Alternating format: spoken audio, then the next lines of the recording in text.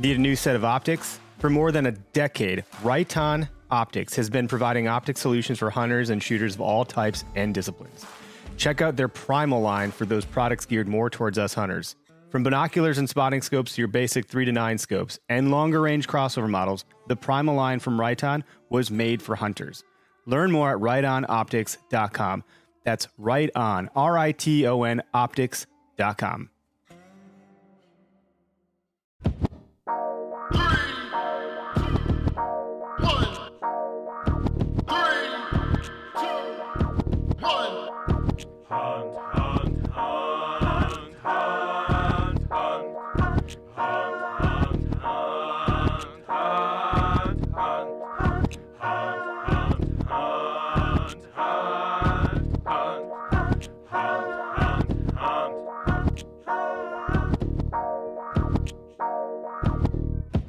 Howdy, and welcome to the Where to Hunt podcast, the podcast that connects public land hunting enthusiasts. Today is August 29th, 2018. I'm your host, Eric Clark, and thanks for joining me for another episode of the Where to Hunt podcast. Today we figuratively travel down south to Louisiana and Kentucky, and we talk with Parker McDonald and Michael Pike with Southern Ground Hunting Podcast. They also happen to have a really awesome YouTube channel that, there's just so many great content providers or curators or whatever you want to call it in the hunting industry right now, where in the past you would, buy a DVD and hope that it was good information and valuable. A lot of times it's just full of advertisements and things like that. And you'd watch TV as a kid and you'd look at all these different hunting channels and you get some of the same. And there were a few people that kind of broke the mold there, Dan Infalt being one of them. And insofar as our generation right now, I think Jared Scheffler is another one of those people. But then there's all these other people around the fringe right now adding such valuable, good, informative, knowledgeable content to YouTube, Instagram, Facebook. And, I wanted to connect with these guys because they're like-minded public land hunters, and they're going about things in an abstract way that's against the grain of what, the larger population of hunters are doing. And so when I look for a guest, I always try to add value. I try to make sure that they're aligned with public land hunting, and that's not always the case, and that's okay. But by and large, that's where I think this podcast adds the most value to you, the listeners. So we kind of get into a little bit about how to access public land with a kayak and how to set up a kayak to do so and what that actually looks like. How far back do you have to go? How do you carry the bucks out? How do you outfit the kayak, etc.? And then what are the results of that type of hunting? So really cool episode. Glad I got to connect with these two guys. I always like meeting new people in the hunting industry, so to speak. And I also hate that I call it that. But anyway, I'll bring these guys on. Thanks for tuning in, everybody. Hope you enjoy. All right, so with me on the podcast today, I have two guests, both from Southern Ground Hunting, Parker McDonald and Michael Pike. Thank you for both having such easy last names. Remember, my audience will get a slight chuckle out of that. How you guys doing? No problem, man. We're doing great. Doing good, man. Very good. So you guys you have a podcast. You started in January. You're 17 episodes in. How's it going? It's it's going better than I thought, and it's kind of turned into more of like a full-time job, even though it's not. But you know how that is. Yeah, it doesn't have the income of a full-time job, but it certainly takes up as much time, if not more. Our wives have plenty to say, that's for sure. I got home, my wife's like, "I'm annoyed." I'm like, "What are you annoyed about?" "I'm annoyed that you're doing a podcast." I'm like, "Sorry." She just brought me some dinner a minute ago, by the way. Well, so tell me a little bit about. Hey guys, you there? Can you hear me okay? Sorry about that. All of a sudden it said they have left the meeting. I'm like, uh-oh, what did I do? Freaking hate this podcast. We're going somewhere else. Podcasting. Hashtag podcasting. Yeah, no kidding. Yeah. Sorry about that, man. It's all right. I think I'm still recording, so I'll just cut the silence out and we'll just call it a small technical glitch. I thought maybe the storm that's coming through blew my internet out. I was like, oh crap. That's funny. We got a storm right over us right now, so I'm sure all you can hear is raindrops hitting the top of my truck. Yeah, for sure. Yeah, I'll hear it when I do the post-production. It'll be super loud. I can't hear right now. It'll be great for everybody else driving later when they listen. Right. So we were just getting into you guys and what you do, and tell me a little bit about Southern Ground Hunting, where the idea came from, what you guys stand for, what you're doing, that kind of stuff. Yeah, so I'll start because I kind of, from the beginning, this is Parker, by the way. If you have trouble deciding whose voice is who, Parker has the higher girly voice, and Michael has and he talks a lot. And Michael has more of a manly voice. So it started out. If your listeners are familiar with Dan Johnson, he has the Nine Finger Chronicles podcast, and he's also the co-host on Wired to Hunt. I went on his show as a guest, and back in January, and he was looking to expand the Sportsman's Nation network. And after I went on as a guest, we basically just had the conversation about starting a podcast that is geared towards deer hunters, hardcore deer hunters in the South. We're wanting a ton of content coming out of our area, and so we just decided, like, hey, let's just do this thing. And so we did, and man, it's just kind of been history ever since. And like, I came into Michael actually used to date a girl that I knew, that I went to church with. That's how I met Michael in the first place. And then we just both we were friends on Facebook. We kind of saw each other doing a lot of the same stuff, and that's kind of how we started hunting together. And yeah, he'd marked up some spots in Bankhead, which is a local WMA or National Forest, and I told him, I said, hey man, I said, that's what we call Mexican Mafia, and I said I wouldn't hang any cameras down there; they might get stolen, and and so that's kind of how we hit it off and started talking about the public land up here. So yeah, and that's just what we do. We hunt a lot of public land. Our podcast is not necessarily geared towards that, but I'll say it's not just for that. We do definitely gear it towards that because we that's what we do. That's what we relate with, and so we can kind of talk about that pretty well.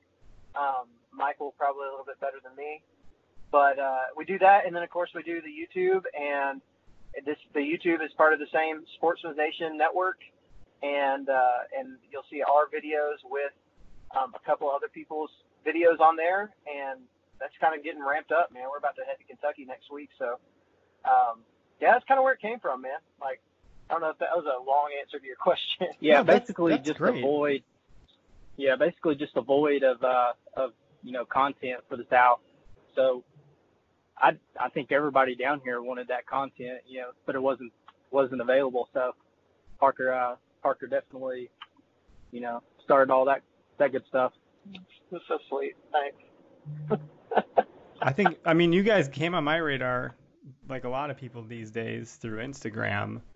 And what specifically caught my eye, so we'll talk about this a little bit. We'll talk about a lot of stuff, but the Southern Ground Kentucky Semi-Live Public Land Series for 2018. Do you guys want to elaborate on that? Yeah, so one of the things that we were really interested in doing was creating this YouTube vlog style content for our region, for the South. And a lot of people don't consider Kentucky South, they consider it Midwest, but it's definitely a southern state. And it's just got a lot of deer, a lot of opportunities. And we thought, man, what better way to kick off this vlog style season with an area that's got such a high deer density. And so Michael went last year. Yeah, I took a solo trip up last year. It's supposed to be a bunch of us going, and it never fails. You get 4 or 5 people that want to go, and then here a month out, and then everybody backs out. So I actually ended up going up there by myself and doing a solo trip. Never been out of state before, and man, I saw tons of deer. There were deer everywhere up there. I saw more deer there in 4.5 days than I've probably seen in 3 seasons in Bankhead. It's just a real difference. Yeah, and so we hunt. Me and Michael both hunt an area. It's called Bankhead National Forest, and it's in North Alabama. It's like, what is it, 200 and something thousand acres? Yeah, it's about 200,000. It's a big piece of land, and it's unforgiving. There's no ag on it. No ag. It's just tough hunting. And so there's not a lot of deer in it, and we'll be hunting that. I kayak hunt that a lot. And I think you said you want to talk a lot about that here in a little bit, but I kayak hunt that, and that's kind of been the way that I've been able to get into deer in there.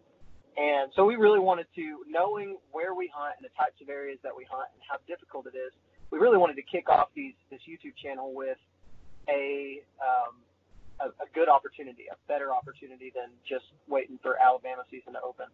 So Kentucky, man. That's so cool, guys. That's super freaking cool. So the unforgiving landscape that you're talking about in Alabama, 200,000 acres, we got something similar here in Wisconsin. We call it the Nicolet National Forest, and it's up north.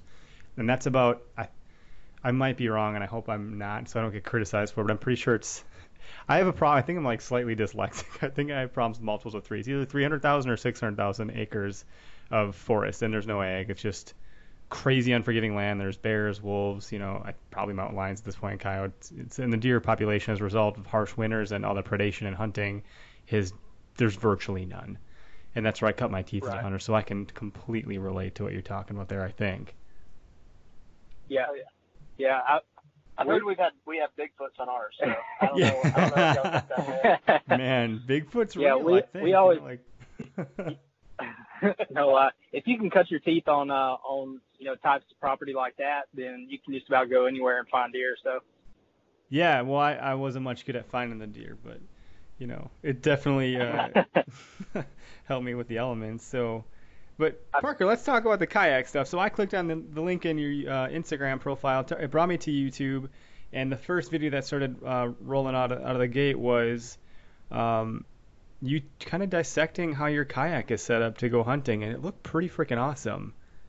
And it looked like it looked practical, like not just awesome, because some of these things can look really cool, but then you're like, well, what the hell? But it seems like you really built this thing around the practicality of how it could benefit you in hunting public land.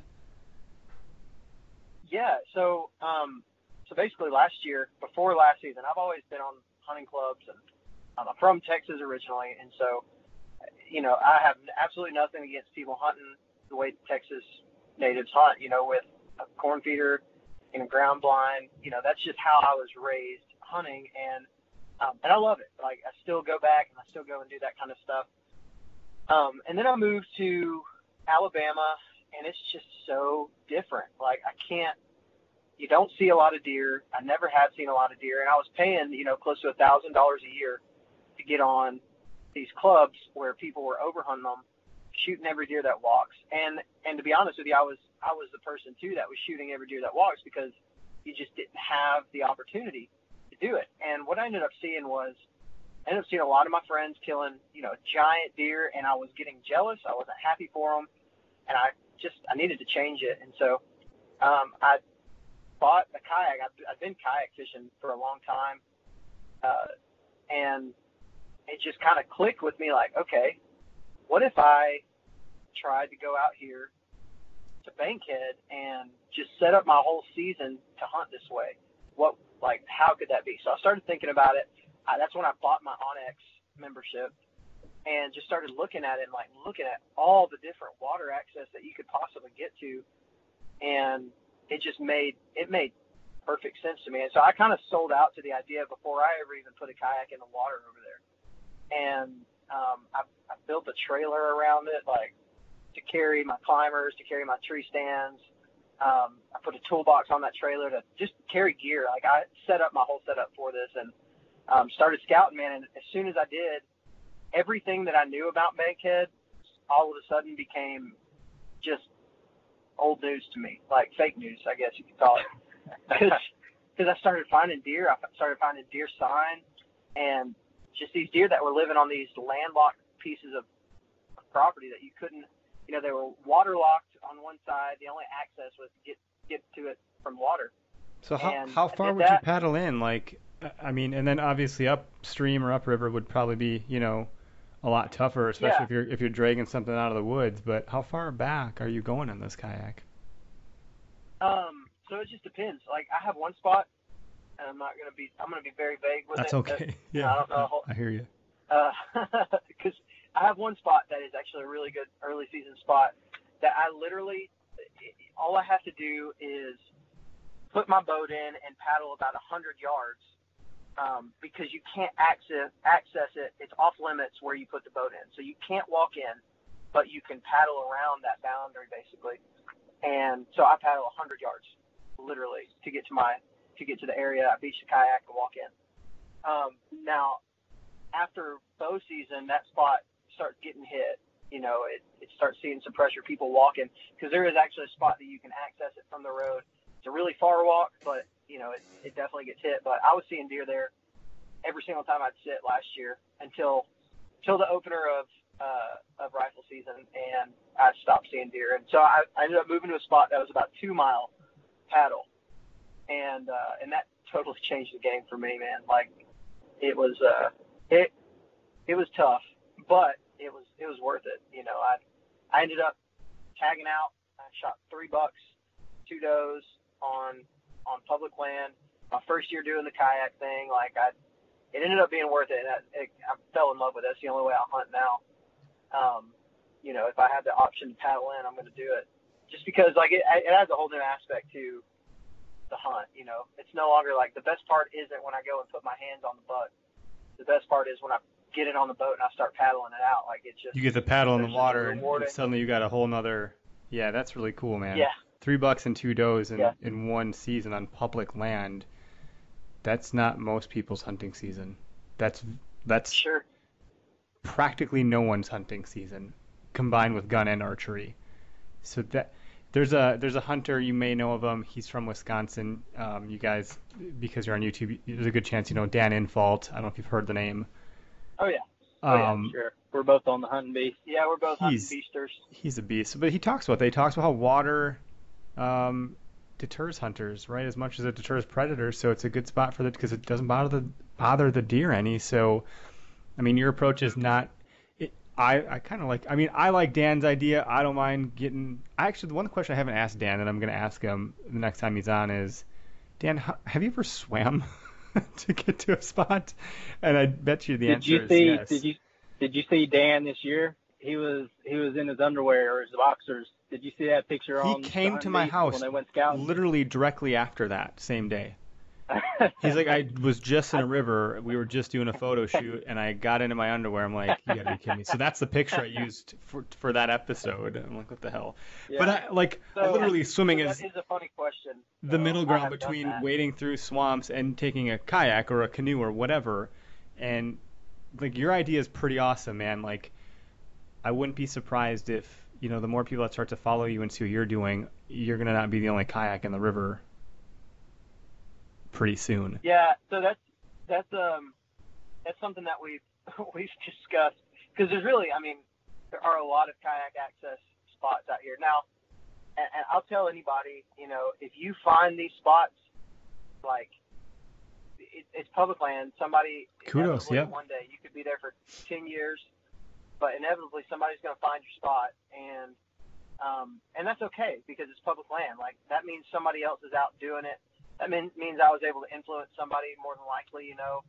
But if somebody goes out and finds those spots, man, it's not going to take them very long to realize, crap, this is hard, and I have to be incredibly strong-willed to continue doing this, because my day starts at about 2 o'clock in the morning when I paddle in, and I have to drive there. I usually try to start paddling at 3, and you know, it'll take you about an hour to get there, get set up, and a lot of times even then I'm still late. So it's not going to take people very long to decide whether or not it's for them. Luckily for me, I was able to have some success really quick and realize, crap, this is the best thing that I've ever done. It's the coolest thing I've ever done, the hardest thing, the funnest thing, like everything. It was all of that. And so that early success made me like just kind of a believer in it. And so yeah, it's kind of the deal. It's funny you mentioned like being in your boxer. That actually, my kayak floated away one morning, and it was on a lake. I was actually on this lake, and the kayak floated away. The water rose. I didn't tie it off, and so I tried to swim out into it, and I got into my underwear and my orange hat, and tried to swim out to it, and it didn't work. Oh no! No! I quickly realized that was a bad idea to try to swim out to it in the cold water, but I ended up getting it back. It floated across the lake into a boat dock, which was pretty cool. And But at this point, I you're drove already around. drenched. Yeah. Yeah, so I had to get back to my vehicle. Luckily, this was the spot where I don't have to go very far, and got back to my vehicle, and the rest is history. I got it. So, but it did happen. So, Michael, how about you? Are you doing some of this kayak hunting too, or what's your approach? No, I'm strictly ground and pound. You got to explain that. Well, that's like the whitetail adrenaline guys have seemingly made that approach popular, right? Right. Yeah, so hunting public land, I started about 3 years ago, I guess, 2-3 years ago now, and I didn't have a whole lot of luck the first year, and then I found the hunting beast. Once I found the hunting beast, oh man, it was such a game changer.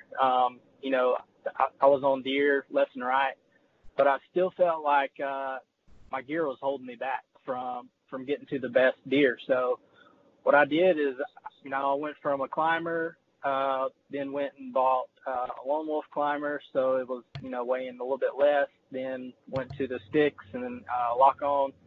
I found that, you know, pretty limiting too, just as far as the distance. I would always get back to a spot that I really wanted to hunt, and I could never find the tree that I wanted to be there, you know. And a lot of these spots didn't even allow for, there wasn't even trees, you know, around. And I've always found that that's where, you know, the best deer were. So I got to where I was just hunting off the ground. And basically, I would say maybe all of but 3 hunts I did last year were all off the ground. And I killed 3 bucks. I missed 2 really nice ones. And then I killed a doe. So, I mean, it works. It's just a lot more difficult as far as getting the shot off sometimes. It just depends on the situation. But you can really do a whole lot with the ground hunting. So that's. Yeah, and Mike, go ahead. Sorry. Oh no, man! I was just gonna say I've been doing the ground hunting a lot more, probably in the advent of whitetail adrenaline. Then obviously Dan Infalt has had a major influence on some of my style and hunting in the last year and a half, 2 years. My dad, I grew up watching Dan Infalt, but when I was a kid, I don't know, I didn't apply knowledge the way I do as an adult, right? So it was just kind of like my dad's watching these nerdy hunting videos, and I was gonna go do something else, and now I've turned into him, which is hilarious. Yeah. And awesome. But in any event, like I've been hunting on the ground also because I'm a dad now. I have a 1-year-old at home in a couple weeks, and you know, almost all of the injuries that occur in hunting, not all of them, but the far majority come from people just falling out of their tree stand or falling out of the tree, trying to get set up in their tree stand or get down from their tree stand. And you know, to be quite honest, it's a little less risky to just hunt on the ground, you know, or very close to the ground. Yeah, and I find it just as productive. I mean, in my opinion, I see far more deer. I don't feel like I get busted near as much. And a lot of people kind of have this idea that you're going to get busted more because you're on the ground, but I actually find it better. I don't know if it has to do with you know, the scent only really going, you know, it's not dropping. You know, you're not getting way up there. Your scent's not blowing around in the air and then dropping, you know, where you're evening thermals. You know, I find it a lot of times I'll set up on creek crossings, like especially close to bedding, where, you know, I've scouted an area before and in postseason found a bedding area, and then I can set up on those creek crossings right below where they're bedded at.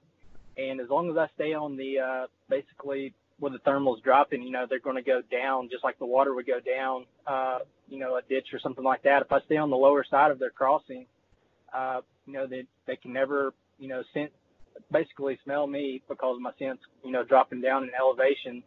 So I find that works real well for me being on the ground, especially in the evenings. In the mornings, I'll usually just hunt on a main trail, like, you know, in transition going into bedding, and I have a lot of luck there. Most of my bucks usually coming through between like 9 and 11 a.m.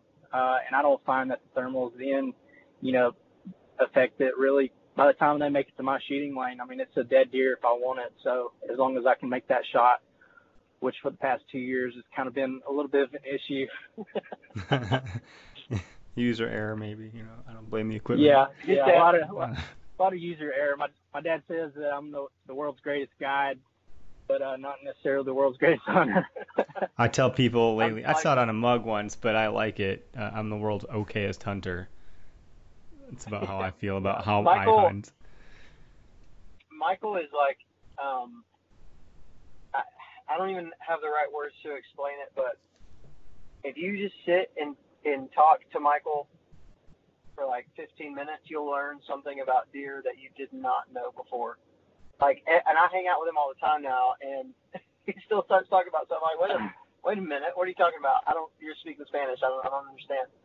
And so he explains it. And of course, we spent a lot of time out scouting. We went a lot of miles this summer scouting, and just about every time I go out with him, I just learn something about deer behavior that I didn't know, or deer movement that I didn't already know. And I mean, I've been hunting my whole life, and Michael's just, he's really dove into a lot of that stuff. And it's like, whenever we started hanging out, it's kind of a no-brainer. Like, dude, you need to come on with Southern Ground and just start doing stuff.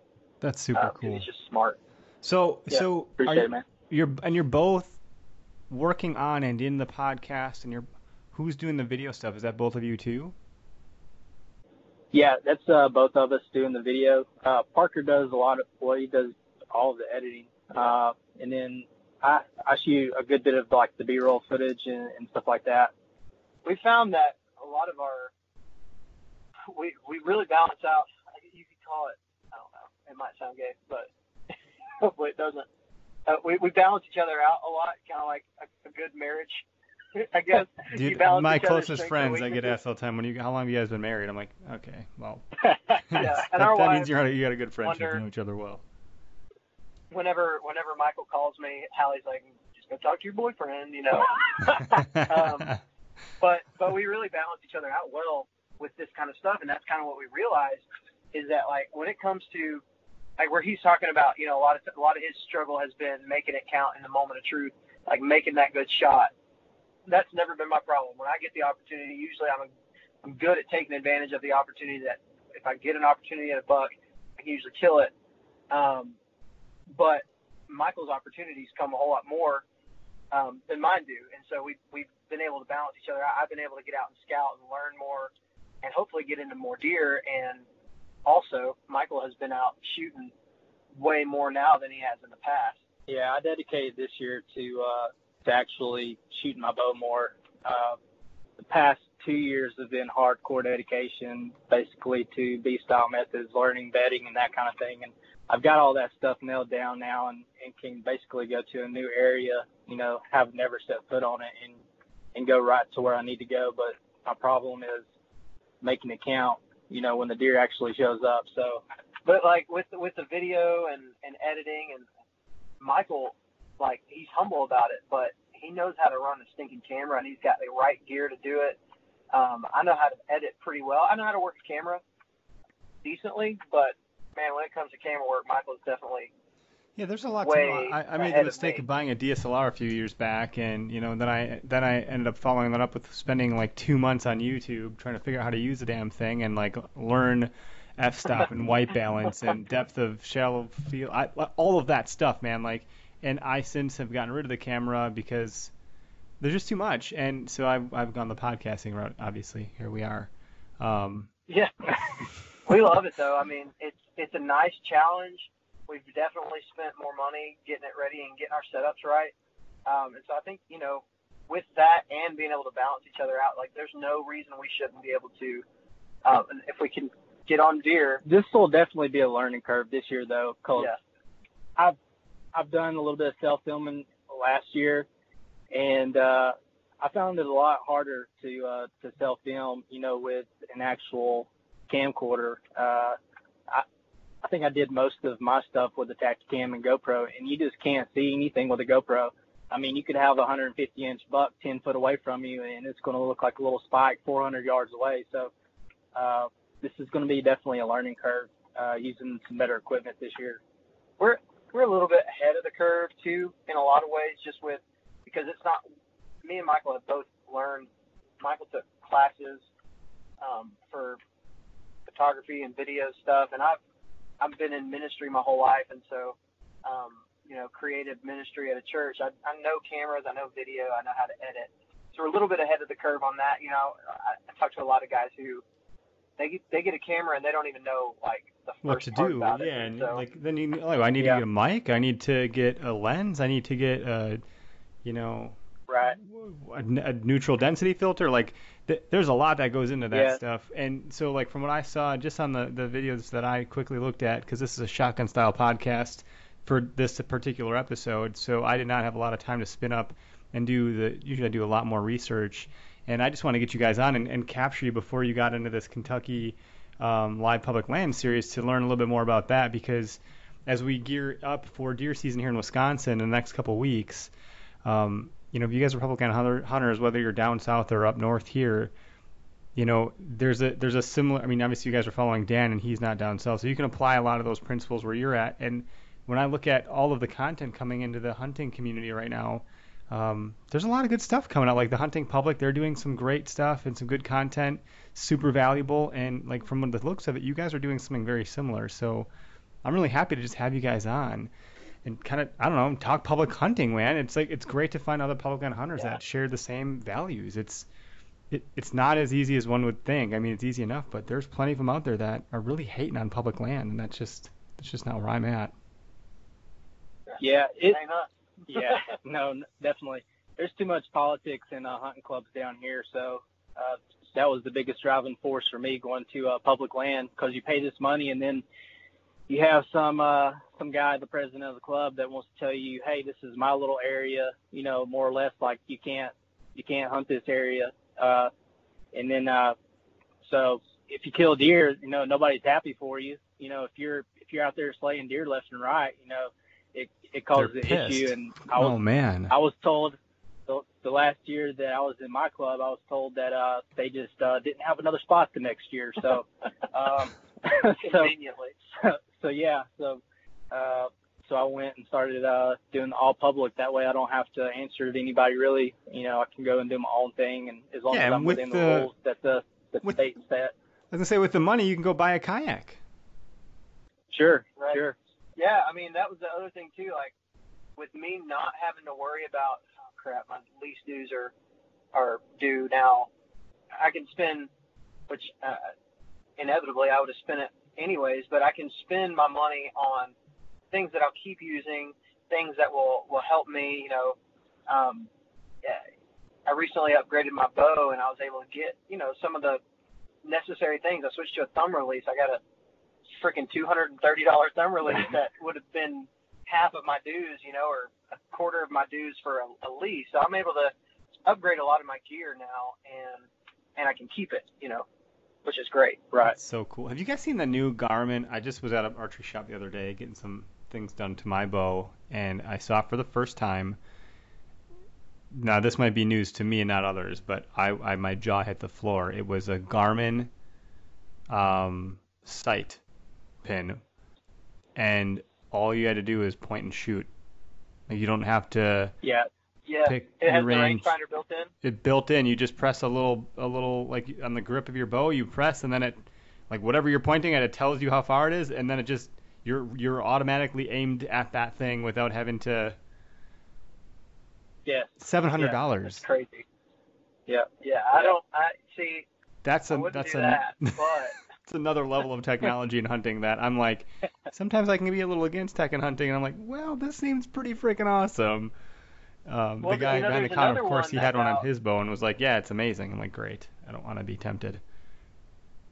There's another one that I'm going to be probably putting on my bow after Kentucky. So we still have like a month. After we get back from Kentucky, we still have a month before our season starts here in Alabama. And so I think I'm going to actually switch to that. It's kind of the same concept. Like, you don't have to have a rangefinder. It's kind of a point and shoot thing, but it's the EZV sight. Have you heard of that? What is it called?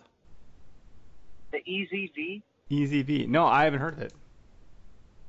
So it's I don't even know. It's like an old system basically for yardage where you are. It's really hard to explain. Could you explain it better, Michael? Do you think you have a better way of explaining it? Yeah, I would just go to YouTube and look up. EZV.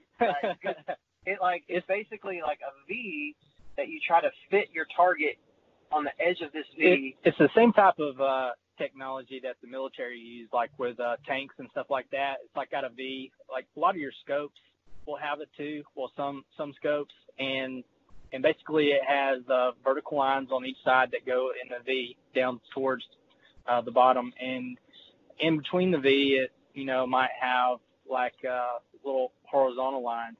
And what those do is, depending on where it fits in there, as far as the vitals, that's where you're going to shoot to.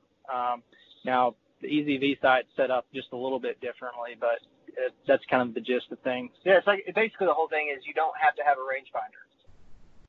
You're picturing the vitals, and as long as they fit in the middle of that V, the V, like the higher up you go, obviously the trajectory of your tilt of the bow now. It takes it into account. There's probably someone very smart mathematician that made this thing work, or physicist, or I don't know what the titles you have to carry, but okay. It sounds like magic. It is. It's basically you go out and the deer just walks to it and goes to guide your arrow to the right spot. It's crazy, man. And it's only $150, so take that, Garmin. Do you guys have dogs? Either of you? What? Dogs? Yeah. What did you say? Do either of you guys have a dog?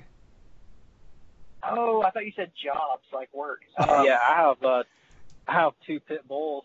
I have no dogs. Dude, so I'm like, I'm 32, so, I hear about things later than others sometimes, I think. But I just learned about this snout challenge. You put your 2 index fingers and your thumb together, and no matter what, your dog will come put his nose in between your 2 hands from anywhere. I have heard that. I saw we tried it with my dog last night, and it worked. I was like, what? Why is this a thing? I tried it with my daughter, and it did not work. We tried the disappearing thing, too. You hold the blanket up in a doorway, and then we recorded the dog, and he was pretty confused about it. We tried it with my daughter, too, and she didn't like it either. It was hilarious. This is fun stuff, guys. Magic, I tell you. This is the time we're living in. We got to make up like a deer challenge for this year. Not like a real one. Not like who got the biggest buck, but like, I don't know. Maybe the snout challenge will work on deer. You see what I'm saying? And then we get the EZV going, and next thing you know, we're just, you're $3 a year. We're at 6 if we have the tags. Every year. Yep. Every year. That's actually what our whole goal is with Southern Ground. You got to do some spoof thing on your next video when you guys get to Kentucky and be like, let's try the snout challenge on these deer. Let's see what happens. Hey, look, I can do the disappearing trick. I put my camo on. We're good. We're gonna do that. Yeah, and then get some camo company to sponsor it. That'd be great. That'd be funny. Yeah. See, we're cooking up some great ideas. How many videos do you guys typically try to post in a month? Because it's a lot of work. It depends. Like, I posted that kayak one last week. I would like to get to a weekly basis. When we're during hunting season, our goal is to, when we do these semi-live trips, we will have a video every single day, regardless of whether or not we see deer, just to document it. Yeah, because that's real life. That's authentic. Watching it. Right. Yeah. And if you're with Michael, we're all going to learn something, right? It's true. You will. Yeah, exactly. How not to shoot like me. Yeah. No, I mean, if Michael's talking, you probably should turn your volume up. If I'm talking, like, it goes back to the balancing out. Like, Michael's kind of got this dry, good old Southern boy type voice, and he's not usually going to just joke a lot. He's going to be very serious and very straight to the point, and I don't know how to be to the point, so I usually just joke a lot and say a lot of stupid stuff and try to say it in like a high-pitched gay voice to make people laugh. I'm more like you that way. In the nicest way possible. Oh, go ahead. In the nicest way possible, it'd be like I'm Aaron Warbritton to Zach Fehrenbaugh, pretty much. Yeah, people watch their stuff. It's that same type of balance, that we kind of try to bring. Yeah, that makes sense, because I had Aaron on the show, and no offense to Aaron, I doubt he'll listen to this. Maybe he will. But if he does, he was a little bit harder to get going as the host to try to coax him and say things. Like, it took a little bit to get to the point where he started taking off with it. And so I get that. And the only way I get to the point is when I have some more alcohol. But it's like more of an offensive point. That's what I was going That was going to be my next point. I said, you give me some tequila or some kind of alcohol. And No. Listen. If Michael gets 4 Locos in his system, he will not shut up. It could be 3 or 4 o'clock in the morning, and Michael, everybody's trying to go to bed, and Michael's just dude. still talking. It doesn't take much just to take the edge off and get me talking. No, he's definitely just light years ahead of most people that I've ever talked to when it comes to knowledge about deer and deer hunting. Like, he knows what he's talking about. Well, I'm excited to see more come from you guys and start paying attention. You'll see me subscribe to the YouTube channel shortly. I'll have this podcast aired. It's the 28th today for those that are listening. It'll probably be a couple days after the fact before I get to it. My wife's going to be out of town, and I got our little one by myself, so that'll be interesting for me to make sure I don't mess that up. So I'll probably get to this during one of her nap times. We'll see how it goes. But I like to ask. I know all about it. Yeah, well, dude, it's been a magical year, I tell you that. I'll ask you both the same question. You can decide who answers, and maybe you guys share a story. But I actually have contemplated starting with this, and I don't know why I didn't on this one. But what's your most memorable hunting experience? I use the word memorable for a reason, not best or successful. Tell them about your dad? Yeah. All right, so I'm going to let Parker answer this one because his is going to blow anything I've got out of the water. Let's hear it, man. And you don't have any Four Locos, so it'll be an interesting story coming from Parker anyways. Right. So, like I said, I do kayak stuff, and last season, I took like a full week, like midweek, Monday through Friday off, because my dad was going to come from Texas, and he was going to try his hand at the whole kayak hunting thing. And he has the same exact kayak as I do, and actually I bought it after he did, and I liked it so much that I bought one. But he hunts East Texas, which is piney woods, very similar, kind of swamp type areas and stuff.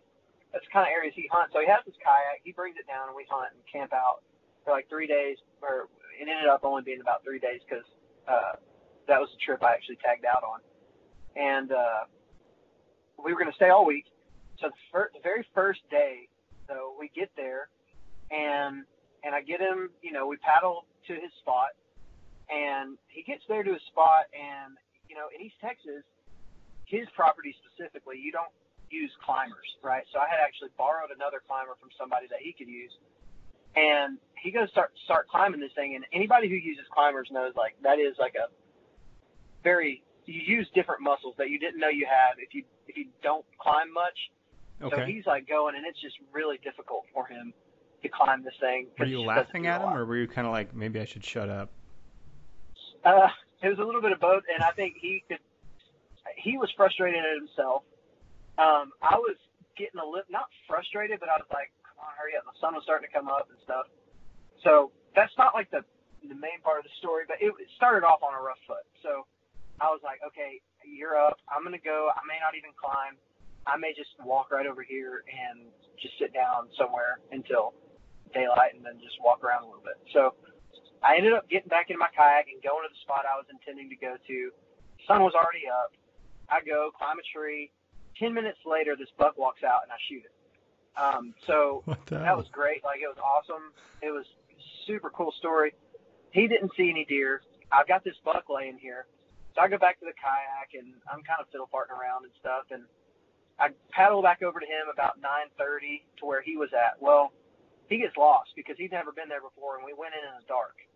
So he gets lost, and he's walking all over the place. And finally, I get out and go find him. And we get back to the boats, get everything loaded up in these boats. And the spot that we were in just had this big drop off, where we beached the kayak at. It was this huge drop off. So you kind of have 3 feet of bank, and then it drops off. Okay. Get everything loaded up, and he's high centered on this log in his boat. So I'm still out of my boat. And so I just kind of give him a little nudge. Well, when I do that, he loses his balance and flips his kayak, flips everything. The climber falls in the water, his bag goes into the water, his gun goes in the water. So this was terrible. It was cold. It was December the 11th, I think. So it was cold. All his clothes are wet. We still have to go drag this buck out and get it and paddle it back. We still got another 2-mile paddle, and all his clothes are wet. And his gun's in the bottom of the lake now because it went on the drop off, which is it's probably about 15 or 20 foot deep right there and muddy. Is it still there? Well, that's the best part of the story. So, all right. Sorry. So he's mad. Like, I'm not mad. I'm just kind of disappointed. This is a rifle that his dad, my grandfather, who's passed away now, gave him when he was like 16. And so it's a very special rifle. And it's now on the bottom of this lake. So we just kind of like start thinking like, okay, what are we going to do? He was like, I got to get these clothes off because it's freezing. I'm going to get in the water. He had an anchor. And so we start trying to fish this gun out with it, this anchor. We're just throwing it out. He's in his whitey tighties at this point in the lake, trying to see if he can reach it in December. Yeah.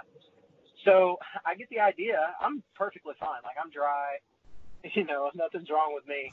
You got a buck. Like your days. Yeah, I got a buck on the ground. I'm fine. Dan, I gotta wait for you to climb a tree. Now I gotta wait for you to get your gun. Come on, man. Yeah, come on, Dad. No, I just felt so bad, but I was taking pictures the whole time just because I knew we'd want these pictures one day, whether we got the gun back or not.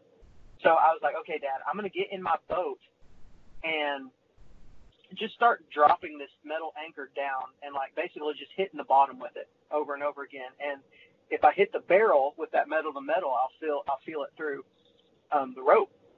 And dude, it wasn't like 2 drops and I had found it. I was feeling it. I was like, okay, I think I got it. The odds of that are just insane. It was crazy. So he's that still anchor, sitting in the water. It doesn't fall perfectly straight. I mean, maybe it does, I guess. I don't know. But that's crazy. Keep going. Sorry. It did. And it was just cool. And so he was like, if you're sure that's it, I'm just going to dive down. He was trying not to get his head wet because it was so cold. And he was like, if that's it, if you're sure about it, then I'm just going to dive down there and get it. And I was like, well, and so I started pulling it up and feeling the weight, and it was on there, I was like, either this is a gun or this is a branch. And we pull it up, and that strap comes out of the water, and he like lunges out into the middle of the water and grabs the gun. And dude, you would have thought we just shot a freaking 200-inch buck. Oh my God! Yeah! We were yelling so loud. It ended up being like a really cool. Like, it makes me a little bit like teary-eyed thinking about it because I don't get to have those kind of opportunities with my dad as much as I used to. And it was like the most memorable thing. So then we got to go, and I let him use some of the clothes that I had shed because I was already getting a little bit warm. And we got that buck out and paddled it back and got cool pictures of it and stuff. And it was just like, it was the best hunting trip I've ever taken. And then I ended up shooting another buck 2 days later, which was my tag out buck, on December the 13th. And it was my biggest one out there, and he got to be there for it. He was actually supposed to shoot it, but he couldn't see it. And, so I shot it. Classic dad again. What the heck? Oh, I'm just messing around. Dude, Dad's going to have to step up his game this year. You right. Now to be fair, though, Dad did shoot the biggest deer of his life in East Texas this year, last year. So he had already had a good season. But, man, like, as far as memorable hunts and memorable trips, that's got to be one of the best ones I've heard on the show yet. And I've had some good ones. Like, if you've listened to the episode, I think the last episode I did with Dan Infalt, so there's 2 of them, but whatever the more recent one was, I don't know what number it was. But he had a pretty memorable hunt that he talked about. And this gives him a run for that money for sure. I mean, that was... Hey, it wasn't what was it, Dave? What was the one with the dog? What was the name? Have you ever heard that one? Oh yeah. We're like this. Yeah. This guy's calling out for his dog or something like that. He's going in circles and circles. Dan. Yeah. Dan. Like, why is this guy calling my name? That's the one. It was hilarious. Dude, that is it's not even the way that, not to take away from you, but it's not even the way you tell it. It's just as a hunter and guys and gals who spend time in the woods, like, I was right there in those moments with you as you're telling the story, and that's pretty special stuff. I'd ask that if you can send me one of those pictures, and we'll use that for the artwork for this episode. Or not, maybe the buck. I don't know that his dad and his whitey tighties might. I don't know that he would appreciate that necessarily. He didn't even like that I put it on Facebook. So we'll just compare that to the Dan Infalt one, and everyone will think your dad's the new hunting beast.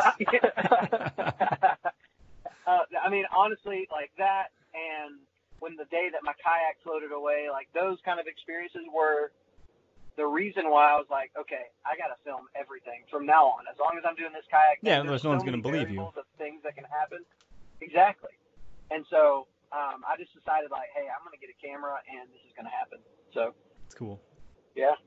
Cool, guys. Hey, thanks for being on the show, both of you. Let's wrap up and just have you guys remind everybody where and how they can find you and all the different digital fronts they ought to be looking. Yeah. So of course we have the podcast, which is the Southern Ground Hunting Podcast. It is, if you search Southern Ground Hunting Podcast, it will show up. But probably some of our competitors will show up as well. So go to Sportsman's Nation and subscribe to the Sportsman's Nation Podcast Network, and you'll find us on there every other week. We put out an episode also on YouTube. You'll go to the same thing, Sportsman's Nation, and subscribe to that channel, and you'll get all of our stuff on there. On Instagram, Southern Ground Hunting, all one word. And on Facebook, I think it's the same thing, Southern Ground Hunting, all one word. And you'll find all of it. And you got the website also, southerngroundhunting.com, right?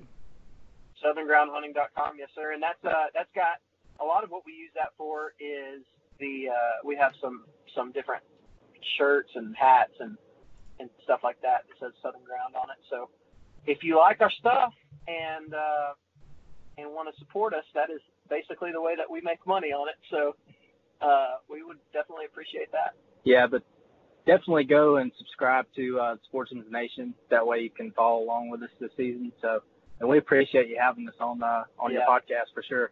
Absolutely. It's been a pleasure. Yeah, I'm happy that you guys so impromptu were able to jump on here.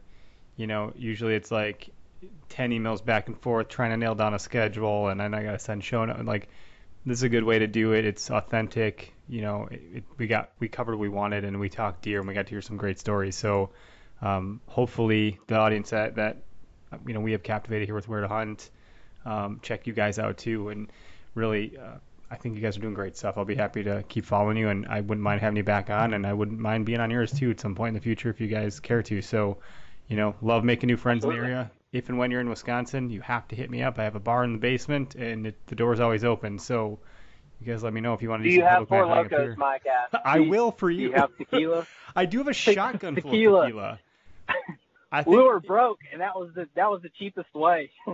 If you guys go on the Where to Hunt Instagram, I don't remember if it was a story or a picture.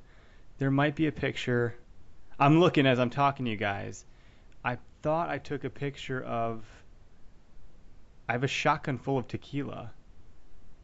Okay. I could have swore I took a picture of that thing and put it on here somewhere. I'm not what you would call a heavy drinker. Like, I don't drink a lot. Sure.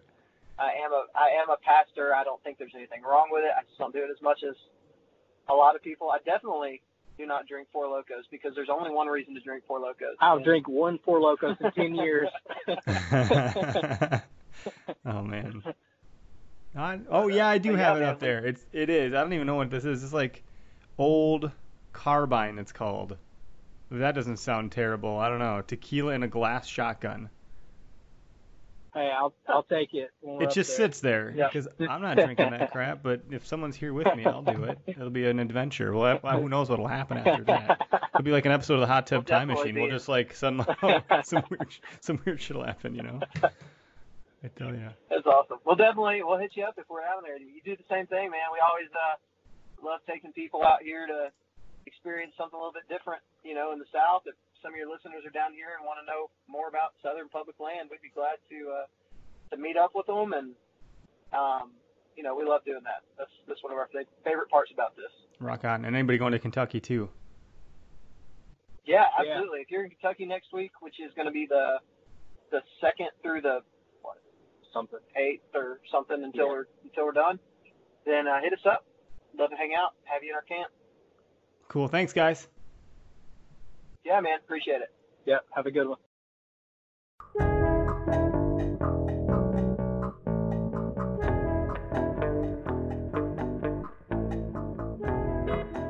All right. So, tip of the week this week. I thought hard about this one, and I don't have one. So if you don't want to keep listening, I don't blame you, but I will say that water is something that I have never paid this much attention to in my hunting career, if you will. And what I mean by that is everything Dan Infalt says about water. Most guys and gals aren't going to go through the water. A lot of predators won't, so that's why deer will. And just looking at properties differently. And now after talking to these guys and hearing about the ways that they access some property with their kayaks, and I know the hunting public does this too, and there's a lot of YouTube videos out there about this kind of stuff. So I guess my tip is, when you look at land, look at water also, and determine how you can utilize it or leverage it as a benefit. And I don't have a kayak, but I have access to a canoe, and I know a canoe is not as easy to control as a kayak, but it's pretty common for me to have a buddy coming with when I go bow hunting, or my dad. So I can have two people in there, and I think a deer would be pretty easy to fit into a canoe over a kayak. Not to say that one is better than the other. I'm just thinking out loud for myself here if I got to do this stuff. And I know obviously Sam Ubel, who we had on the podcast in the past a couple times, he's got that really great shot and some footage from him getting a buck in it, getting it into a canoe by accessing through water. So really, I'm a little late to the game with this whole ideology of using water or leveraging water as a benefit, etc. But better late than never, I guess. And if you're just listening to this and this is new to you too, I really encourage you to spend some serious time on onX, on YouTube, on Google Earth, on Google Maps, on Bing Maps, or wherever, and then getting out on the ground and actually testing out some of the access points and entry points where you can drop in a canoe or a kayak or an inflatable raft, or the hell it is that you have. I do have an inflatable raft actually, but the damn thing has a leak. That was actually a pretty sketchy situation last 2 summers ago, actually, fishing and realizing that I had to paddle back pretty fast with my brother-in-law before the thing deflated us in a river. So I wouldn't recommend one of those, but it worked great while it was actually inflated. Anyway, I digress. And, again, thanks for listening. Thanks for tuning in. I love doing these episodes, and your feedback, like I say every time, is really important to me personally and to the show. So if you want to leave a review, rating, comment, whatever, I appreciate it. If you want to send a message, if anybody wants to send any tips themselves or any ideas they have, it's pretty easy these days to record on a smartphone. So feel free to send in some audio clips too. Our email address is where2hunt with the number 2, where2hunt, wi@gmail.com. Feel free to send that through a direct message on Facebook or Instagram or whatever, and I wouldn't mind putting something like that in the podcast. So, all right, guys and gals, thanks for listening and tuning in. Hope everyone is as jacked up about bow hunting as I am. I think we all are. But have a great day and hunt public.